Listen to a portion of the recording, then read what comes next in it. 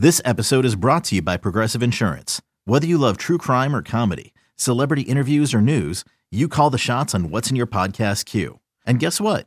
Now you can call them on your auto insurance too with the Name Your Price tool from Progressive. It works just the way it sounds. You tell Progressive how much you want to pay for car insurance, and they'll show you coverage options that fit your budget. Get your quote today at Progressive.com to join the over 28 million drivers who trust Progressive. Progressive Casualty Insurance Company and Affiliates. Price and coverage match limited by state law. You could spend the weekend doing the same old whatever, or you could conquer the weekend in the all-new Hyundai Santa Fe. Visit HyundaiUSA.com for more details. Hyundai, there's joy in every journey. Get ready for the greatest roast of all time, the Roast of Tom Brady, a Netflix live event happening May 5th. Hosted by Kevin Hart, the 7-time world champion gets his cleats held to the fire by famous friends and frenemies on an unforgettable night where everything is fair game. Tune in on May 5th at 5 p.m. Pacific time for the Roast of Tom Brady, live only on Netflix.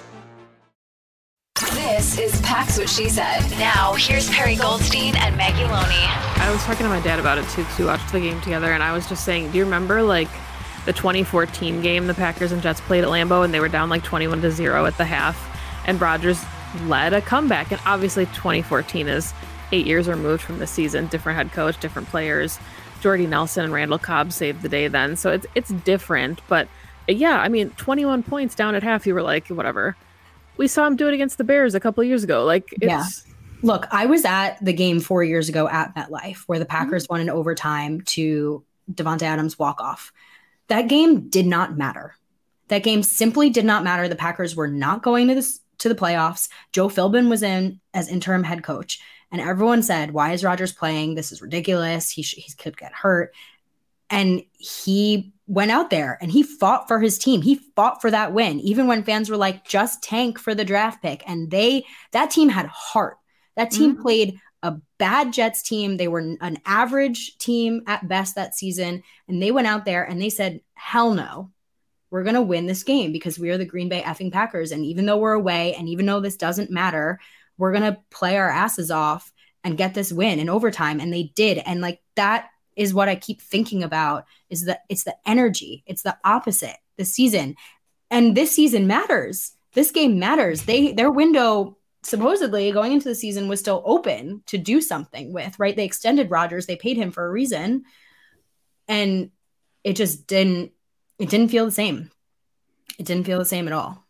Yeah, and I mean, we knew we were going to deal with this every year until he does end up retiring anyway. But the fact that, you know, the national media is all about Rodgers, like being pretty convinced that he's going to retire at the end of the season. Like, is this what you want? Like to fizzle out to the point where you get to the playoffs in the NFC Championship game, you run it back a couple of years, and then you're like, all right, well, glad I came back for 1 year and we went 8-9 or 9-8 or, you know, just barely wild card exit. Don't even have a home playoff game. And things fizzle. And I know that there's a lot of, like, nobody has the Cinderella story anymore. Very few quarterbacks get the Manning treatment or the Elway treatment, but it's just frustrating. I understand that he's always been kind of a quiet leader. Like, he's not a rah-rah guy. Rodgers has never been a rah-rah guy. He's not the Brett Favre throw you over his shoulder and run with you kind of leader. But there's so many leaders on the team, like Mercedes Lewis, and it felt like last season, everyone was like, we got to get these guys a ring. We got to get these guys a ring. And that was like the talk of the locker room, was guys like Big Dog, guys like David Bakhtiari, guys like Randall Cobb. Like, we play for them, got to get them a ring. This season, it just feels like, yeah, we know who we are, and we're still waiting to put that on tape for other people to see. Yeah. Well, you're going into week 7, so what are you playing for? I guess that's right. What I would ask. Like, it's kind of a bit of a rhetorical question, because obviously the answer is everyone's playing for a Super Bowl. But like, truly, what is this team playing for right now? Because it's not looking like you are actually playing for anything. And I do want to give some credit to the defense, because you know, there's so much to talk about on offense. But I mean, we've mentioned it, and that the defense played great in the first half. Barry actually, like you said, came out and made adjustments. You saw Ja follow their number one. You saw Ja play in the slot. You saw Rashawn Gary wrecking up front. Jets don't have a very good offensive line. You know, you saw the things that everyone's been asking Joe Barry to do until a little bit at the end. But at the same time, what do you expect from them? And I actually don't want to make the argument that they were gassed, because to be quite honest with you, they weren't. They only played like 60 snaps, I think, something like that. So that wasn't the problem. I think the problem is just, how are you supposed to keep playing when your offense can't get anything done? And I said it, like, Lambeau was getting loud when they were on defense. I mean, people were standing, people were cheering. I don't know if you could hear it on the broadcast, but it really did feel like the fans were trying and were doing everything that this team has asked for. There was no wave. There was no wave, not a single wave, right? Like, and in the fourth quarter, it's just like, we can't even cheer when the defense is on the field anymore, because what's going to happen? Yeah. And I mean, it's tough, because for talking about third down efficiency, the Packers gave up 1 third down. The Jets were able to convert 1 of 11. And they're still, the Green Bay defense is still number 1 in the league in third down defense. But that just means that they're converting on first and second, which is not good. Fair. But I mean, if you look at the way that they performed in the first half, no. Yeah.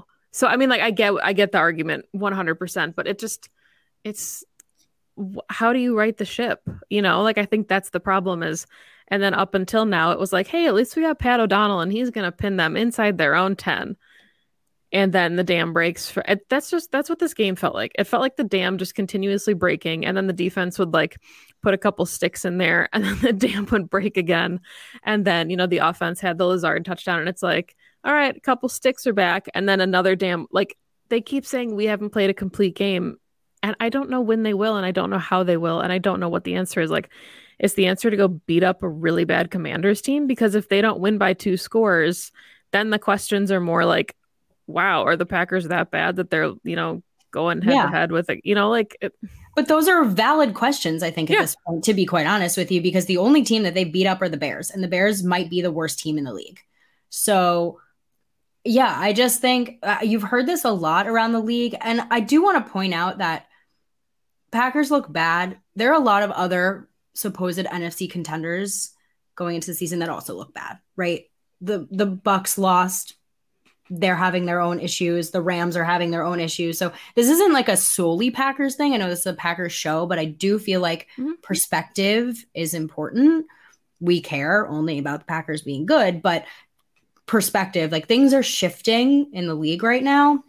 But there was a lot of talk, my point being, of like having to look in the mirror, right? You heard it from Todd Bowles. You heard it from Tom Brady. You've heard it like all over the league.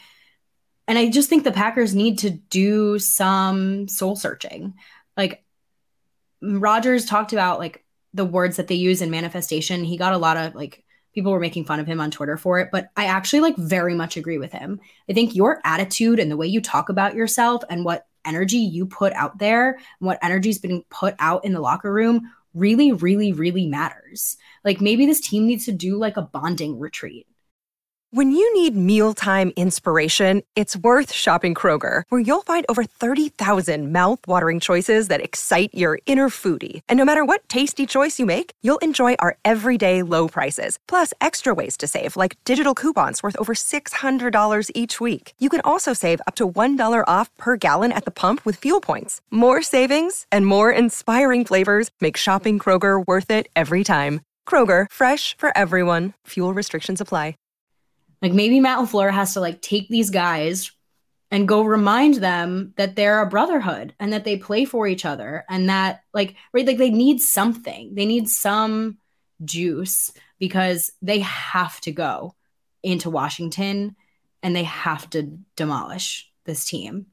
Like, there just has to be some kind of momentum swing. Maybe demolish is the wrong word, but beat them. Show the league, show themselves that they're a better team than this horrible Washington team. Yeah, I'm glad you did mention that, though, because I wanted to do the same thing and just say, like, both Super Bowl teams from last season are 3-3. The Cardinals are 2-4. Like, you know, I mean, the Vikings Ravens lost to the Giants. Yeah, the Giants are a positive surprise. The Jets are a positive surprise. Bucks not playing as well. San Francisco 49ers, we, had as contender. They're 3-3. Vikings are a surprise to be 5-1 right now, which, yes, I agree with the face. It's not pleasant. Gross. But yeah, but I mean, it's anybody's season. We've still got 11 games to play. The Packers, and, I say this, kind of facetiously, could still go 14-3. Like, you're 3-3 right now. We saw them run the table a couple of years ago when they said, like, hey, we believe in ourselves. We really think we can run the table and get into the playoffs. And then they did. So it's like, I know Rodgers doesn't say, like, relax, and he doesn't have, like, these quotes anymore. But remember when Matt LaFleur would come out and say, like, all gas, no break? And, like, there were, like, these mantras that the team could get behind. There's no mantra this year. There's nothing, like, the only mantra we have is, it's not good enough. And that can't be a rallying cry. You can't say it's not good enough and then go win a football game. This is the first time, I think, in a long time that I don't know what exactly I would suggest for this Packers team. Because at the end of the McCarthy era, you can debate the way they did it, right? But it was time. It was time for a change. It was clear it wasn't working. And they brought LaFleur in. And ever since then, it feels like every season has been building towards something, right? Like 2019 was like, okay, we're back. We're back in it. Rodgers is still Rodgers. And 2020 and 2021 were, we can do this. Should have. Yeah. Should have been the year. Should have, for sure. Is a tough league to win in. Mm-hmm. But it felt like they were building towards something. And then this season comes and it's like, wait, no, don't slide. We're not sliding back down the mountain. Like, we have to keep climbing.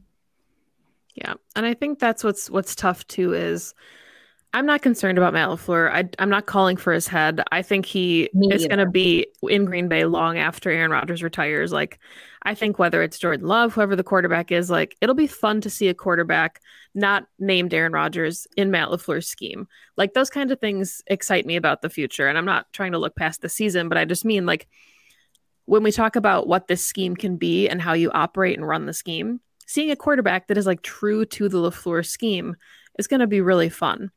But that's a conversation for the offseason. It's just, it just goes back to the adversity. We talked about it at the top of the show. We've talked about it for the entire season. And, Aaron Rodgers had said, like, with this idea of simplifying, it's the same thing that happened to them every season so far, is they get too big and they need to simplify. And I don't know if he's taking shots at the scheme specifically, or, they were critiquing all the motion use today online, like, whatever it is. I don't know if I think him and Matt have too good of a relationship for him to be openly critiquing him, is my take. I agree, like, to an extent. Just if their idea is to simplify, if that's what you want, and you say it's the same critique for every season, then why isn't it getting done? Like, I understand that Rodgers can't overrule the head coach, but is it like a communication thing? Something needs to happen where you just said that it's been an issue for the last 3 seasons. How is it still an issue going into the 4th season then, if your critique is still every time you lose to say we need to simplify, we're trying to do too much? Then stop trying to do too much every time you get down a score. Like, that's, I don't know. It's like you said, it's the definition of insanity. Yeah. 2400 Sports is an Odyssey company.